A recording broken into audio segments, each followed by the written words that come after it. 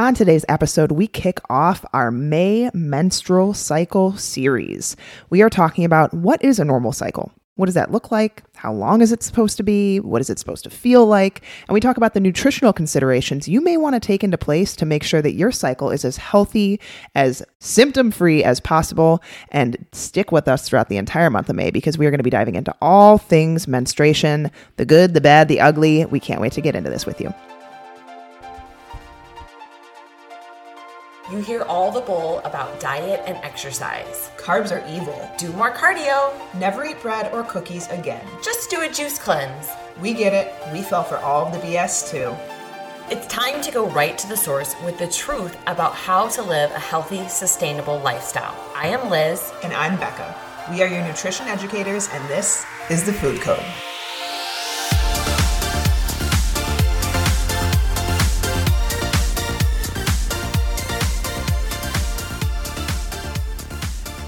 All right. Happy Monday, everyone. I am super excited because we are kicking off our menstrual cycle, menstruation, menses, whatever you want to call it, series for May. And it might actually extend beyond May because when we started digging into things and like deciding what we wanted topics to be and all of that, we were like, we need more than 5 Mondays. So buckle in because we have lots to talk through for the next 5 Mondays. Yeah, I'm super excited. Obviously, we work with women only, and so we're passionate about women's health.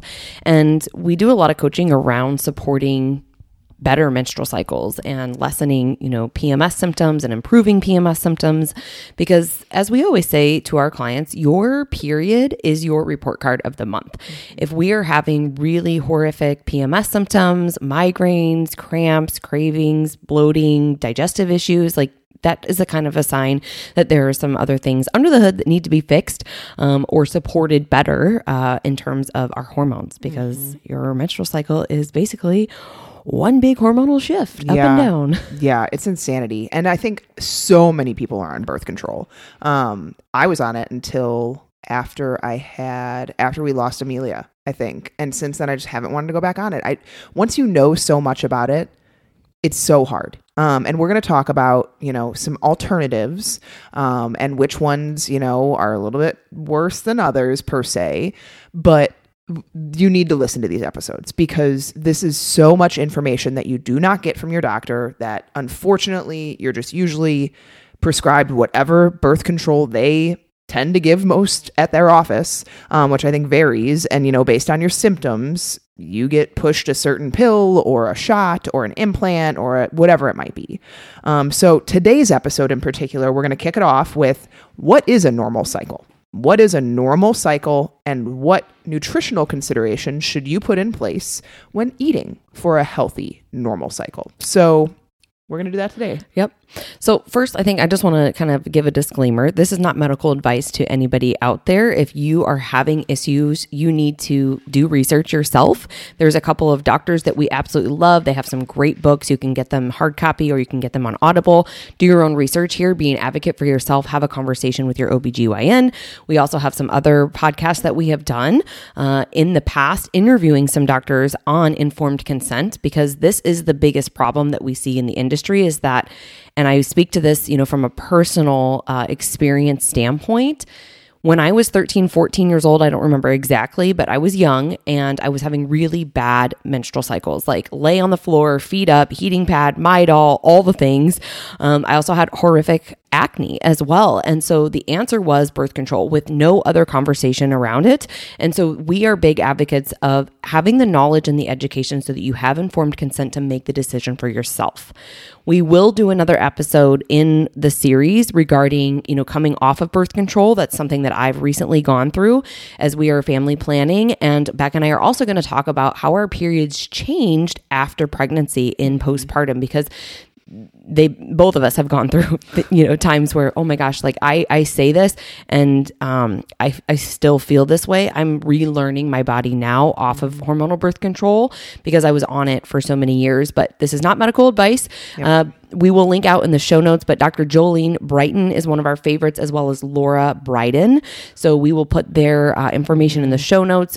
we are using some of their articles in the research as well as some other resources. And so we will link all of those out in the show notes as well so that you have that on hand for yourself. If you decide I would like to go in and have a conversation with my OBGYN to potentially change types of birth control, get off of birth control, or not go on birth control and have a case for yourself to advocate for yourself, or to get blood work drawn if that's something that you want to get eyes on. I do believe if you're going to go down that path, you need to be working with a functional practitioner so somebody can read it to you, you can understand and interpret it. But that is just our disclaimer. Yep. This is not medical advice. We are not advising anybody to go on or off the pill. Yes, this is information for you to take and use how you want. And I wanted to just add something really fast. Liz mentioned what I think a lot of people go through when they first get their period. Your period in the first, actually up to a decade, in your first 10 years of having a cycle is usually still your body regulating itself. So the reason that you typically experience such horrible periods in those teen years is because you haven't fully gotten to a place where your progesterone levels are developed as much as they should be. And progesterone is what helps balance estrogen when you have estrogen, quote unquote, dominance, which is it's an imbalance of too much estrogen, not enough progesterone. That could be due to too much estrogen. It could also be due to normal estrogen, but too low of progesterone. And so we as females do not develop full levels of progesterone until like sometimes early 20s, mid 20s. So many people go on birth control before then because of these horrible symptoms, when in reality, your body will get to a place where these go away. And so just a little information, but back to a normal cycle, because I think this is interesting. So according to the Mayo Clinic, a normal cycle can occur anywhere between 21 and 35 days. Planned Parenthood says 25 to 30 days, WebMD 21 to 45 days, and NHS.UK, which is another health system in the UK, says 21 to 40 days. So I'm glad all of our health organizations are on the same page. But it is said also in terms of flow, it is normal to last anywhere between 2 and 7 days. Some sources even say like up to 10 days can be normal, but the average period is a 28-day cycle. And this can vary actually month to month. Up to 8 days can actually be normal. I am super awesome and have a really short cycle, which sucks. It changed when I went off birth control. Obviously, on birth control, we're going to talk about this. You don't actually have a cycle. But when I went off birth control, my cycles were like 24 days, and they would last like 5 to 6 days. And that's about where I'm at right now, too. I'm about 25, 26 days, and they last about 5 to 7 days. So I basically get like 14 days without any bleeding. It's cool.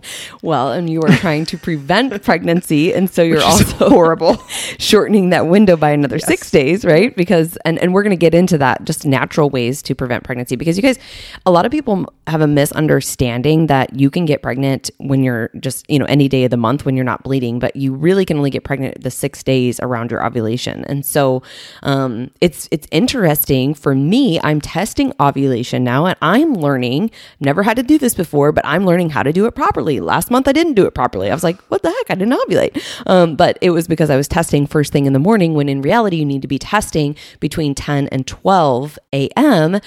mid-morning instead of first thing in the morning. So I was like, well, there I learned something new, Mm-hmm. And so it is interesting as you go through different phases and different seasons of your life. I will say, just coming off of the IUD. So I went off the IUD in December, and the IUD, which we'll cover in another episode, is one of the only birth control forms that you actually do continue to ovulate. So I would know when I was ovulating, I would have that ovulation discharge, and I would also have just like other, symptoms of ovulation. I always felt really strong in my workouts, things like that. And then I would always have a period on the Mirena IUD that I was on, and it was 28 days like clockwork. So it's about the same off of it, but I am not getting the symptoms as strong around ovulation, and my periods are kind of changing in terms of like they're heavier, they're different consistency, they're different color, because it's now an actual bleed compared to a period bleed. So that's for, down the line. But when it comes to the amount of bleeding, I think this is important because a lot of people will have really, really heavy bleeds. I had really heavy bleeds when I was young. I would use tampons. I would also have to use pads as well, just to make sure that I wasn't like bleeding all over my pants. So to the men out there, I hope that you guys are going to, enjoy these podcasts, get juicy with us. But what we want to make sure is that you're not losing more than about 80 milliliters across the course of your entire cycle. So fun fact, a regular tampon will hold about 5 milliliters. So do the math there, about 16 regular tampons would be the norm. More than that would be considered a heavy period. So this is, one thing too, where we talk about period pain. I think there's some normal cramping that happens, the first day or two because of the way that your body is, adjusting with prostaglandins to the inflammation and things like that. But it should not interfere with work or school or your everyday life.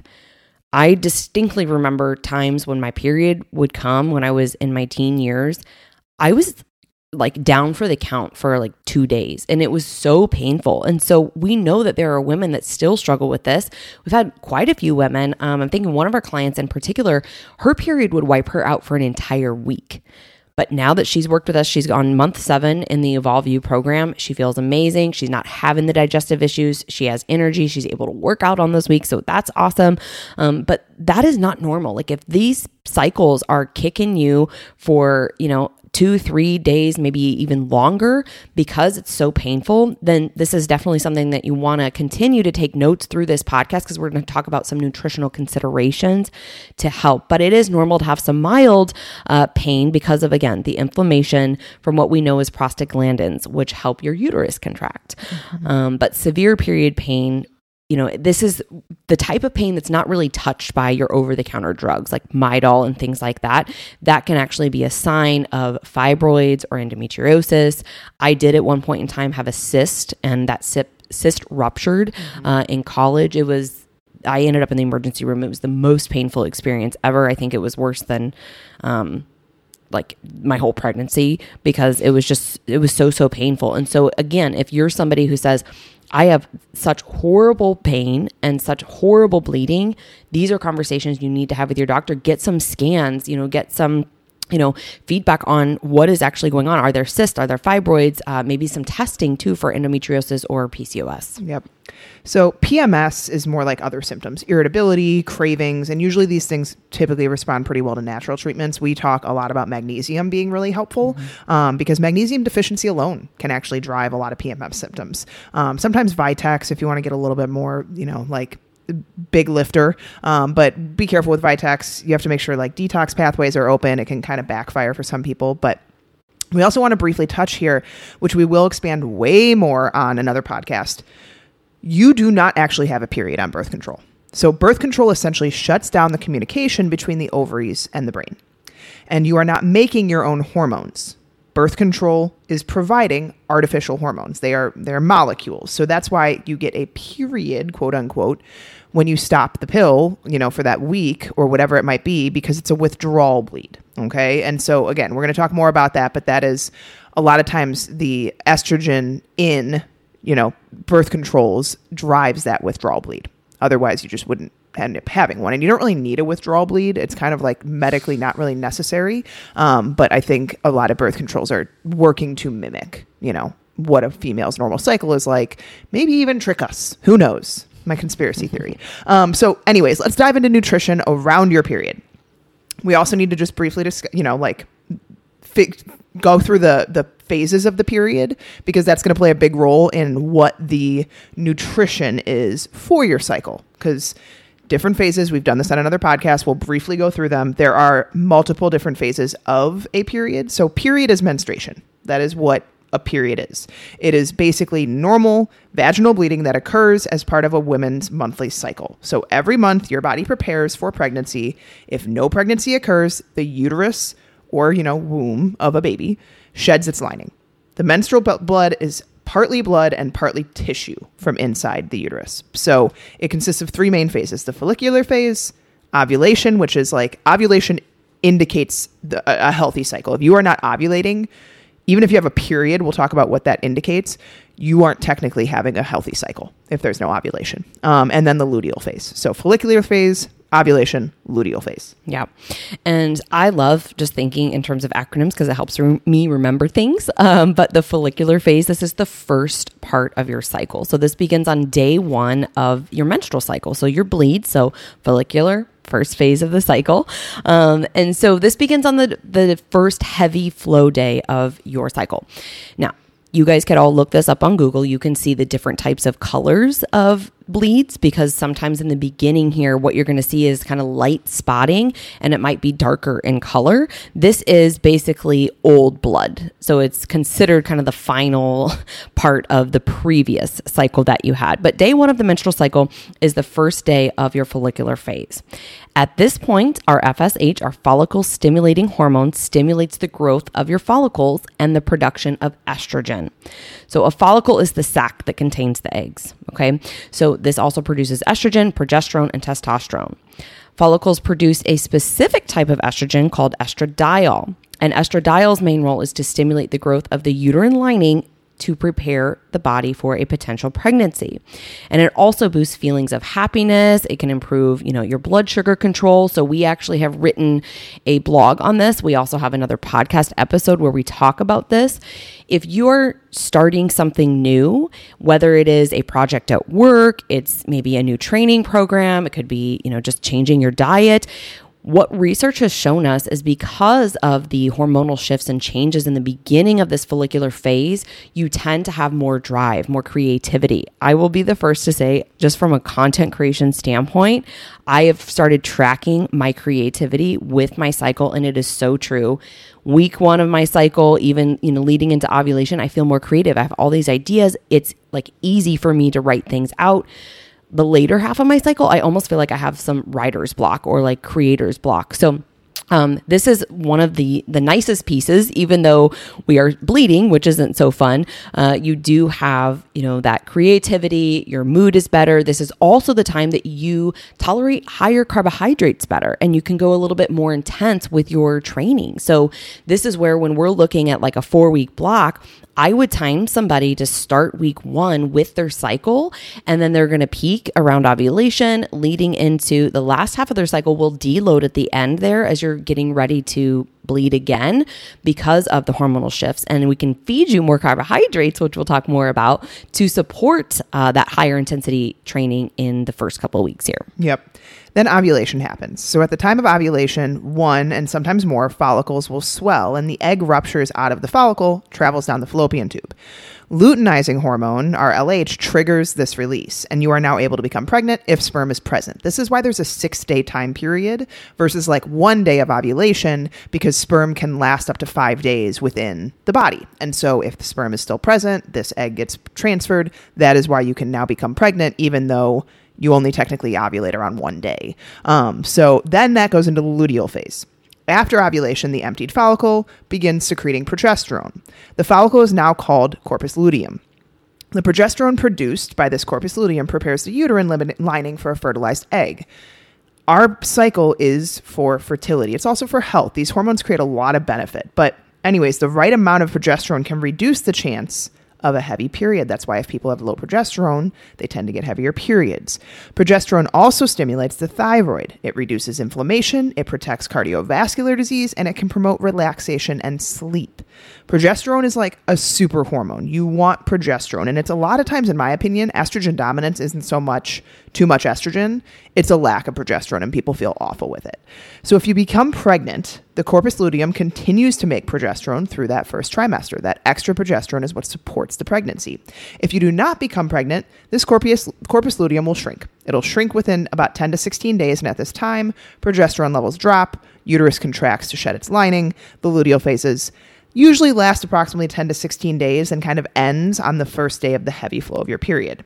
So, as we talked about earlier, when we get our cycle, our body releases these inflammatory things, inflammatory cytokines, they're called, the prostaglandins too. And if there is already considerable underlying inflammation, that is when we experience negative symptoms. So the heavy periods, the horrible cramps, the migraines, all of those things. Again, we're going to do another podcast on symptoms and all of the PMS symptoms, but know that this inflammation, this underlying inflammation level is what ultimately causes most of the problems for people. And our cycle just compounds on top of that. And so chronic inflammation can be driven by physical and mental stress, environmental toxins, food intolerances, smoking, lack of exercise, imbalanced gut microbiome. And when chronic inflammation occurs, your body's immune system blocks hormone signaling. That's not just important for this podcast. That's important for like everything in terms of how our body should function. Not just sex hormone production, guys. Like insulin hormones, all the other hormones, that cortisol, all of these things play such a large role in our body's health. When chronic inflammation and stress occurs, your body's immune system blocks hormone signaling. And this hormone imbalance for our cycle can lead to heavy periods, skipped periods, PMS symptoms, lack of ovulation, so forth. So today's topic is foods. How can we support this with food? Yeah. And it's very interesting, just with the more and more that Becca and I research different things, we live in a chronic state of inflammation compared to what our ancestors lived in. Many of the diseases that we have today didn't occur years and years ago. And it is because we never take the time to slow down and get into a rest and digest parasympathetic state. People often think that they do because maybe they went and they got their nails done, or, they went and, did a walk. But I'm going to challenge you guys. When was the last time that you sat in solitude? You didn't have your phone. You didn't have anything there distracting. You didn't have any technology, inputs. You weren't watching TV and consuming a bunch of blue light on your eyes before you went to bed, which disrupts your sleep and circadian rhythm and all of the things that occur overnight when you sleep. When was the last time that you actually just had a day to chill, and maybe you read a book, you went for a walk in nature, and you didn't have your phone, you didn't have a podcast, you didn't have music, and you just really got into a calm state? Because I think so many people think about de-stressing in ways that aren't actually signaling the body to de-stress. But I digress. Let's dive into foods. So what foods can assist lowering inflammation in the body? At the premise of this, one ingredient whole foods that are not processed, right? Vegetables, they have a lot of fiber, phytonutrients, vitamin C, folate, magnesium. Vegetable fiber helps to feed your healthy gut bacteria as well. Healthy gut bacteria fights off bad bacteria. It protects us from all of the things that we consume day to day that the body sees as invaders, bacteria, parasites that can be found in, food, things that you breathe in through the air, plastics that you're exposed to as well. But healthy gut bacteria is also really important for excreting all of these things that we're exposed to in our waste. So we need good fiber to help us have regular bowel movements, right? So when the gut has the right balance of bacteria and the gastrointestinal tract is moving things through properly, this lowers our inflammation. Why? When you don't poop every day, those toxins reside in your intestines where your body absorbs nutrients, and therefore they get reabsorbed because and this also includes estrogen, by the way, estrogen that should be getting detox from the body. Because you're not pooping every day and you think that this is normal, it's not. If you're constipated, you are at a higher risk for these things to recirculate, for estrogen to recirculate the body and remetabolize itself. That leads to more of the estrogen dominant scenario. So we need to make sure that we are consuming lots of good vegetables, leafy greens, great source of magnesium. Again, we've talked about magnesium tons of times, but it's so important for reducing inflammation, supporting your sex hormones, keeping hormones balanced, and also supporting your insulin and thyroid function. And it also helps with the production of estrogen and progesterone. Big reason why we love magnesium. I would say every woman should be on it. It is one of the top deficiencies in the world. Magwell is one of our absolute favorites. Mm-hmm. I love magnesium glycinate and magnesium malate are probably the two top ones in terms of absorbability. I'm not actually sure if absorbability is a word, but they absorb the best in the body. And they tend to cover, in terms of symptoms that they touch, the most common. So they help with energy production. Like Liz was saying, they help with glucose control. There are tons of other forms of magnesium. A lot of them are not as absorbed well by the body. And some of them are, laxative forms and like specific towards headaches and stuff like that. So we like magnesium glycinate and malate as like the two main forms that are great. And I love Magwell. The only time that typically you want to be careful with magnesium is if you're already on blood pressure medication, because magnesium can naturally decrease blood pressure. So you just don't want to, it's usually fine. But we always just say, talk to your doctor and, start small with the dosage. Phytoestrogens. So phytoestrogens are a type of phytonutrient found in foods, nuts, seeds, legumes, whole grains, flaxseed in particular, and soy. So phytoestrogens can actually decrease the effectiveness of estrogen. And this can help if you have symptoms of estrogen excess, like heavy periods, breast tenderness, PMS, fibroids. So if you're getting them from whole food sources, awesome. You want to limit the phytoestrogens that can be produced from environmental toxins and, poor hair care or skin care products. Those are not the phytoestrogens we want. The phytoestrogens we want are ones coming from whole foods. And then protein. We talk about protein a lot on here, guys. And protein is necessary for maintaining hormone balance. So the liver is responsible for eliminating excess hormones. Liz was talking about how we need to poop every day. And part of that process happens within the liver and the detoxification of things through the liver, binding to excess hormones to eliminate. So amino acids, which are the building blocks of protein, are required in this process to basically package up the toxins so they can be carried out of the body. We recommend a minimum of 0.6 grams per pound of body weight for protein. Closer to 0.8, 1.0 grams is ideal. And animal protein is also ideal. It also provides zinc. Zinc is a super nutrient for women, especially in terms of our cycle health. It's needed for follicle development. It also regulates HPA axis and has anti-inflammatory benefits. So you do not store zinc in your body. And so that's why it's important to get it from foods every day. So when choosing animal protein, obviously trying to get high quality poultry, grass-fed meat, wild caught fish, organic products, and eggs, stuff like that. So trying to get adequate protein in a day is one of the best ways to get in adequate zinc.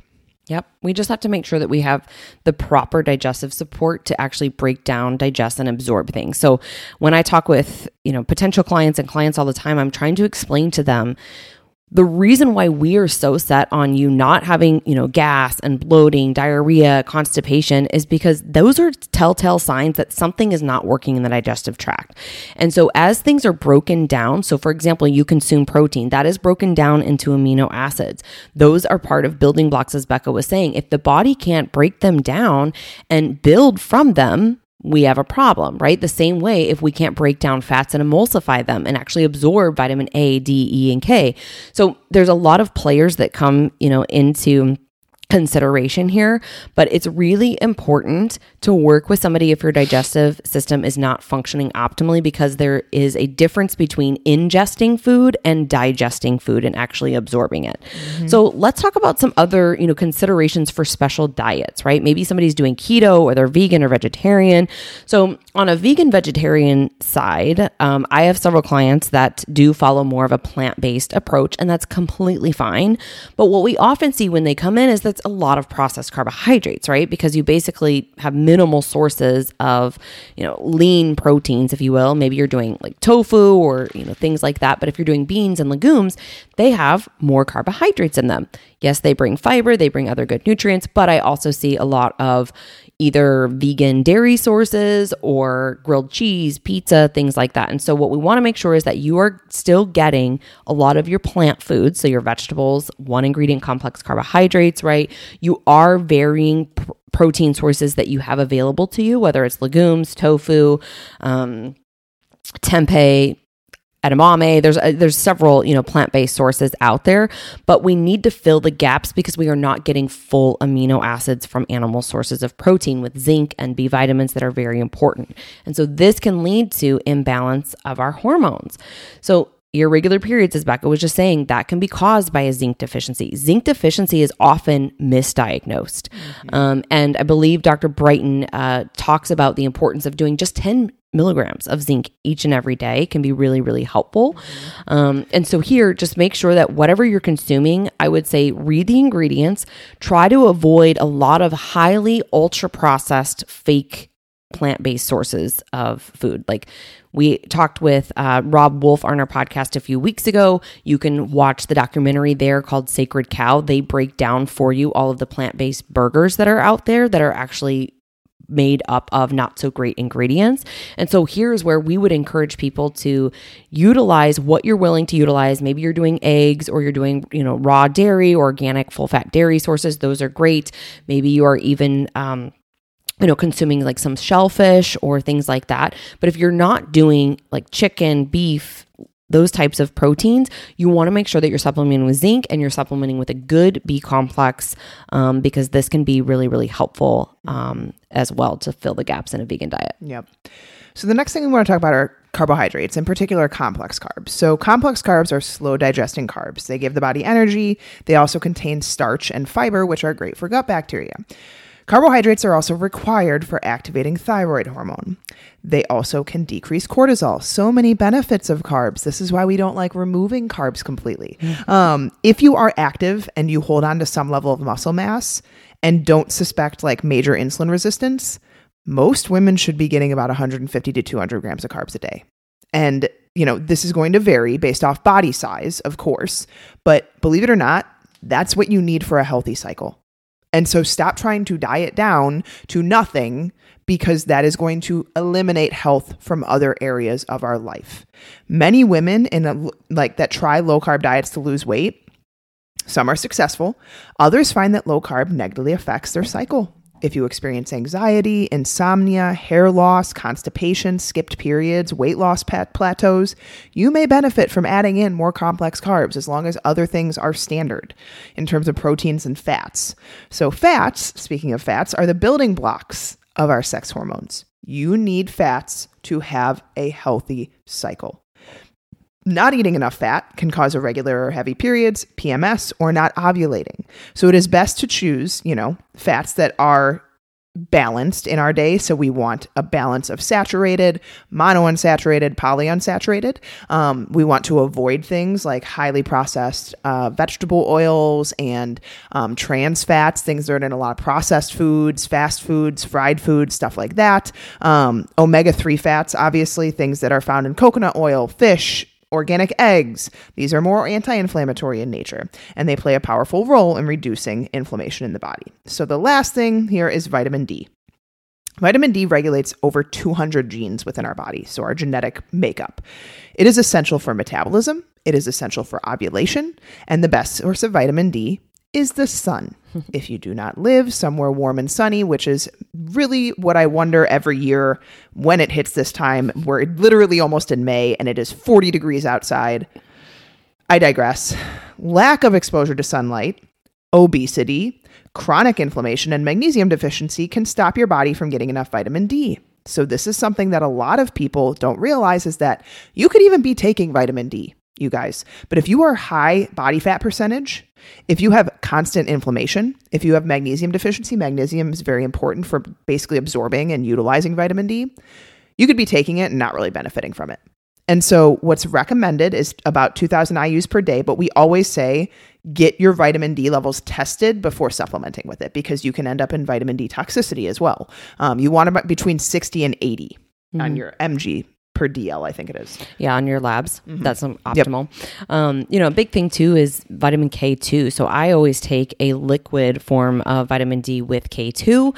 Vitamin D is synthesized as well and absorbed in the gut. And so again, if you've got gut dysfunction going on and digestion is off, you're probably basically just taking it and not actually absorbing it. And then one, thing that I would just remind everybody of is vitamin D is the sunshine vitamin. So the best time to get outside is first thing in the morning. You want your eyes on the sun. You want as much skin exposed to the sun as possible. So it's very interesting, here in the Midwest, people are like, well, I go outside and I walk all the time. I'm like, yeah, but just a general reminder, you only have exposed your skin in the sun when it's warm, right? Most of the time you're covered, you're wearing coats, you're wearing hats, you're wearing scarves. You might have your eyes exposed, but that's not enough, of skin exposure to actually get the full benefit of it. So yes, I agree with Becca. Test, don't guess, get your vitamin D checked, because we also don't want to over supplement with vitamin D. So we understand all these things, and we are going to consume all of these really nourishing foods. But what about the foods that we should reduce or minimize? Foods that actually cause hormone imbalances and increase inflammation, which in turn cause period problems. So number one is sugar. Sugar causes inflammation by promoting insulin resistance. You guys, I don't think that we have to beat a dead horse here. You've listened to the Food Code podcast for long enough to know sugar is not good for us. High amounts of refined, processed carbohydrates are not good for us. When you eat too much sugar or foods that digest easily, very quickly, and turn into sugar, such as bread, cereal, pasta, donuts, pancakes, things like that, your pancreas needs to pump out insulin to carry the sugar out of the bloodstream and into your cells. But your pancreas can get overloaded and put itself into overdrive and pump out too much insulin. This causes weight gain, especially in the midsection. So, ladies out there, when you talk with us, I'm usually asking you, where are you holding the most weight? Because I can learn a lot about your body composition or learn a lot about like your health and, some of the underlying dysfunction just by looking at body composition and where we're storing weight, and, inflammation levels as well. So that is one big thing. If we're storing a lot in our hips, a lot in our legs, a lot in our belly section, for ladies in perimenopause, usually we see that in back fat or upper arm fat as well. Those are signs that we may have too much insulin circulating the body and we need to shift and, down-regulate and resensitize your body to insulin and remove a lot of these processed artificial things that you're consuming because it creates chaos in the body. I call them metabolic clogs. So I would recommend keeping your sugar to around 10% of your total calories. Honestly, I think most people, if you want to keep it 25 to 30 grams of sugar a day, that's kind of a pretty good ballpark. And here I'm not talking about your apples and your berries and things that are providing, again, antioxidants, fiber, those types of things. When you start to look at labels and you see added sugar, we have clients that will, when they first start with us, they'll be up to 100 grams of sugar in the day. And it's coming from, air quote here, health foods and fruits. Mm-hmm. We're not actually understanding what those air quote health foods are made up of. And so we have a lot of added sugars and processed things coming in. And this can result in further, not only just period problems, but hormone problems in general. And so I would say, read the labels, eliminate as many added sugars and just sugar in general to your diet. And I will get off my soapbox in 1 second here. No solo carbs. At the end of the day, if you are going to have a donut, you're going to enjoy a piece of, dessert, something like that. We get it. We want you to have balance here, but don't consume these things solo. Have something to dress them with it. So either, eat a good meal of protein and vegetables before your dessert, or pair your donut or your bagel or whatever processed carbohydrate you're going to have with eggs, avocado, some good, high quality, nourishing protein and healthy fats before you consume carbohydrates. Because if you're just eating these carbs, you're on that blood sugar roller coaster. You're craving more carbs. Pancreas is pumping out more insulin, you become insulin resistant, and then you're upset because your cholesterol is out of whack, your periods are out of whack, you feel like crap. It all comes back to, how are we consuming sugar? And when we consume sugar, are we balancing it with protein and carbs? Mm-hmm. Or protein and fats? Alcohol. Alcohol causes inflammation. It also affects our HPA axis regulation. Our HPA axis is like our stress command center in our body, and it stops the absorption of B vitamins. So the liver is needed to get alcohol out of the body because alcohol is considered a toxin in the body. So when the liver is detoxing alcohol, it can't process estrogen. As a result, people who drink alcohol often have higher levels of estrogen that affect the menstrual cycle. It is all connected. Vegetable oils, I just talked about, soybean, corn, cottonseed oil, are very high in omega-6 fats. Omega-6 fats are inflammatory fatty acids. The standard American diet is typically higher in omega-6 than omega-3. So using healthier oils, extra virgin olive oil, coconut oil, butter, avocado oil, limiting dining out is the best way to lower your consumption of these oils. And the last two things we're going to talk about here, and then we're going to wrap this episode up, is gluten and dairy. So gluten and dairy are two of the most common food sensitivities that can affect your menstrual cycle. And I think that this is pretty interesting in terms of all of what we're about to cover, because a lot of people actually mistake gluten issues with FODMAP issues. And so we're going to get to that. But first, dairy.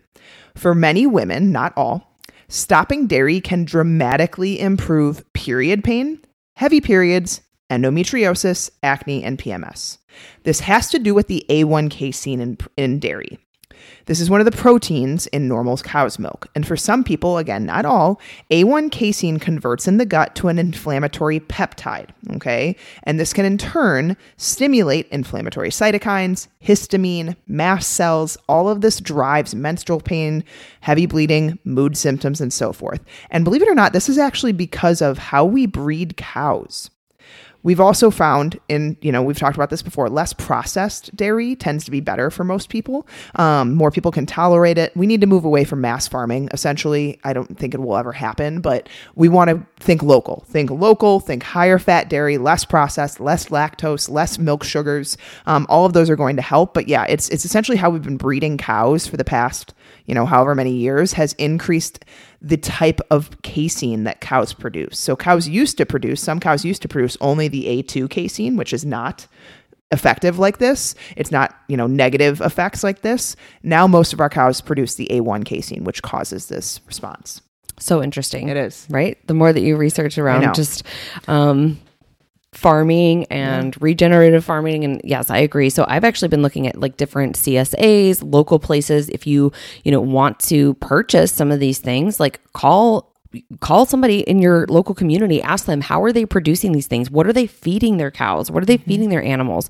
Really, really important. And obviously as entrepreneurs, we just believe in supporting small businesses. Yes. We're actually looking into raw milk. Yeah. Yeah. We're looking into some farms by you. There is one by us. So I just have to go out there and contact them and start. Because when I start putting Taylor on milk, I want to do the raw milk. Yeah. There's a farm that we always go to in the summer. It's about halfway between here and your house. I'll have to get you the name of it. They have amazing meats. So we get their eggs there and then we'll do some meats. And it tastes so different compared to like what is you it get in the store. Reams? No. Because Reams is a big one by us. Anyways. No. Okay. So let's move on. So for gluten, right? So you guys know that I have Hashimoto's, and so I do avoid or drastically minimize gluten. Sometimes I have it here and there and I'm okay, but I have basically avoided it for a long, long time. But there can also be people that have, like, I don't have celiac, but I do know that I'm sensitive to it. And so this is called a non-celiac gluten sensitivity. So even trace amounts of gluten can drive or worsen endometriosis, anemorrhea, which is basically you're skipping your periods or you're not ovulating, migraines, and thyroid disease. So that is why I, basically shop all gluten-free, but I really try to stick with one ingredient, carbohydrates, complex carbohydrates, because women with gluten sensitivity, here's one thing that we have a lot of people ask us about, like, how soon will I see a difference if I go gluten-free? And it's really tough because there can be trace amounts of gluten in certain things, like even gluten-free certified oats, there can be cross-contamination there. There can be gluten in a lot of sauces or seasoning spices that you might not even, realize. You may think you're doing really well on a gluten-free diet, but then it's not actually 100% gluten-free. And so you're getting these trace amounts. And so until you go 100% gluten-free, I would say it's probably going to take you about 30 days to see a difference. And this is where I would encourage people to not just think about weight, because you're going to see this more so in your brain function, your energy, how you feel. And then for me, it was my physical composition that changed. I dropped water rate and inches from the inflammation. I didn't necessarily drop on the scale. So look at your body composition as well. But for women with FODMAP sensitivity, as opposed to gluten sensitivity, a full serving of wheat or other FODMAP sources can cause digestive bloating and potentially worsen premenstrual mood symptoms, as well as PCOS, polycystic ovarian syndrome. So here's the thing, is like, once you're off of it, and depending upon the quality of it, small amounts are fine here and there. At least for me, I don't have, again, that celiac reaction to where it's an immediate reaction. But there's 4 ways that your immune system responds to invaders that it doesn't recognize as self. And one of them is a true allergic reaction. Like, you need to have a EpiPen, you need to be in the emergency room, right? So there's that one. And then there's one that is basically within a few hours you're feeling it. This could be for people who get like bloating and then diarrhea and, like, going to the bathroom a lot. Then there's delayed onset as well. And so this is 48 to 72 hours later. That's what I personally experience with gluten. My back hurts, my joints ache. I just don't feel my best in terms of like my muscles and like recovery from workouts. And then there's other people who just have this low underlying issue of they keep consuming these things and they think the way they feel is normal, but it's creating this chronic systemic inflammation in the body. And so you may not know now that you don't feel so great, or you might have an inkling that you don't feel so great until you know how you can truly feel if you are committed to, eating clean, one ingredient foods. Remove these inflammatory foods, give yourself 30 days and see the difference, see how you feel, because every single one of you are different individuals out there. Even for our clients, we've talked about this before, that have digestive issues. Some people have issues with FODMAPs, other people don't. Some people can, tolerate certain things if they're cooked different ways, while other people can tolerate all the raw vegetables and never have an issue. Everybody is so individual. And I think a lot of what happens here is, that we have to consider when it comes to play is, what has your life looked like in terms of how you were, raised, the types of foods that you consumed, what other underlying health issues do we have going on? Because all of those things will impact, these foods that you can consume and how they, act in the body. Yeah. So here's the big difference.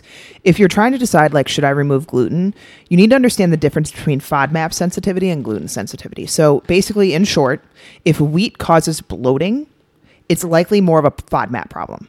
If it causes brain fog, psoriasis, skin issues, autoimmunity responses, migraines, it's likely a gluten problem. Okay, so FODMAPs are short chain fermentable carbs. They can cause irritable bowel syndrome. They can cause, things are like wheat, milk, legumes, certain vegetables, certain fruit. You can Google FODMAP list and find like what foods are contained in the FODMAP.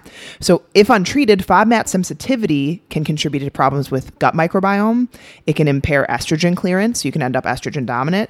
It can activate mast cells, and it can lead to inflammation that worsens periods, premenstrual mood symptoms, PCOS, all of that. So the solution: temporarily cut back on FODMAPs, then work on the underlying issue for why you have a FODMAP sensitivity. That's what people don't do. They just remove these foods forever, and then they're like, try to reintroduce them and they feel awful because you never dealt with the underlying issue. Usually the underlying issue, too low of stomach acid, underactive thyroid, small intestinal bacterial overgrowth, or SIBO. So you need to look at what's driving the FODMAP issue, and that's what you have to attack, while obviously keeping them out of the diet to reduce inflammation. Gluten, on the other hand, is not a carbohydrate and often does not cause digestive symptoms. This is where I think people get confused. Gluten is more systemic. It drives systemic issues, brain fog, and just like fatigue, muscle aches, joint pain, all of that. That is what gluten usually drives. So if bloating is your main symptom, likely not a gluten issue, FODMAP issue. So instead, gluten is a protein, okay? And that can cause a deep-seated immune dysfunction. Like Liz was just saying, there's an immune reaction. Even if it's not an allergic reaction, it can be an immune reaction. So here's a tip. Wheat, spelt, rye, barley, possibly oats contain gluten. Things that do not contain gluten: rice, corn, millet, potatoes, and quinoa. So if you want to use some carbs, those are your carbs. So how to assess for non-celiac gluten sensitivity? Think about the people in your family. Have they dealt with depression, brain fog, psoriasis, infertility, migraines, osteoporosis, autoimmune disease? Hashimoto's autoimmune is a thyroid disease like Liz was talking about. That's very strongly related to gluten issues. So a family history of this, you could probably benefit from trialing a gluten-free diet, okay? And luckily, our world makes it pretty easy to manage being gluten-free. There's gluten-free frickin' everything. So if you suspect it, we usually recommend strictly avoiding gluten for at least 4 to 8 weeks. See how you feel. Strictly avoiding means avoiding even trace amounts of gluten, guys. When it comes to autoimmunity, when it comes to migraines, when it comes to endometriosis, there is no such thing as like partially gluten-free. 80-20 doesn't work? Doesn't work. Doesn't work with gluten, guys. Okay, it's either in or it's out, because gluten can also stay in your system for north of 6 months. Mm-hmm. Okay, even if you remove it completely, it's still in your system and processing out of the system for up to 6+ months. Mm-hmm. Yeah. So let's make this really simple for you guys. If you are like, okay, this is a lot to, take in, and I'm going to commit to doing a gluten-free diet.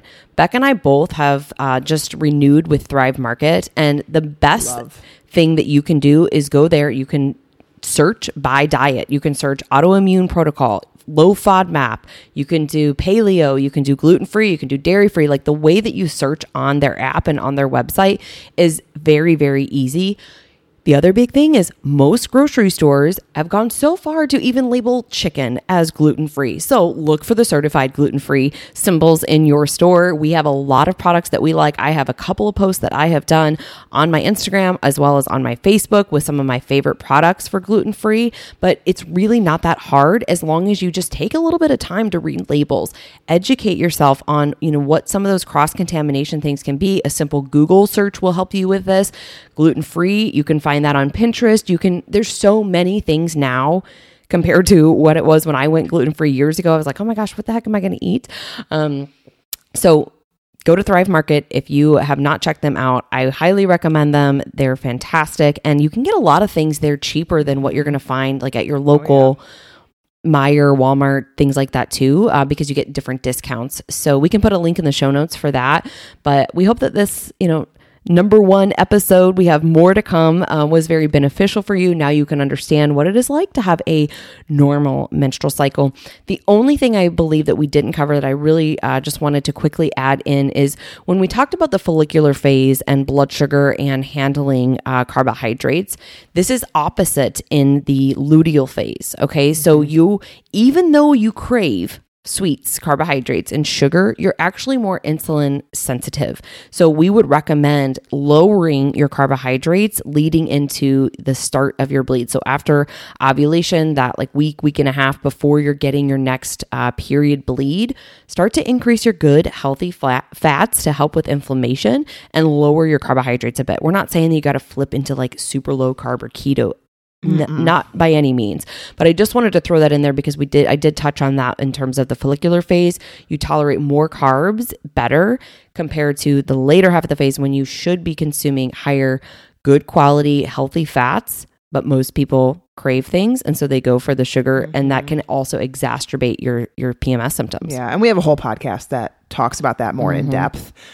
Today was a little bit more around like how to eat to make sure that you have a healthy cycle and get your body what it needs and avoid the things that it doesn't need. So these are going to get juicier as they go. We had to, kick it off by just defining what is a cycle, what is not a cycle, what do you need for a healthy cycle. So tune in next week. We are going to talk about the scary truth around birth control. And if this resonates with you, please share it. If you know somebody who needs to hear Liz and Becca on the Food Code drop some knowledge around, these menstrual Mondays, please share it. Tag us. We love seeing, when you are tagging us on Instagram or Facebook, wherever you're sharing it out.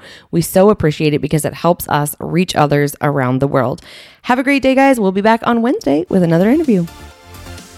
Thank you for listening to The Food Code. If this episode resonated with you, please share, rate, and review as this helps us reach others around the world. With that, thank you for listening. We'll be back soon. Love you guys.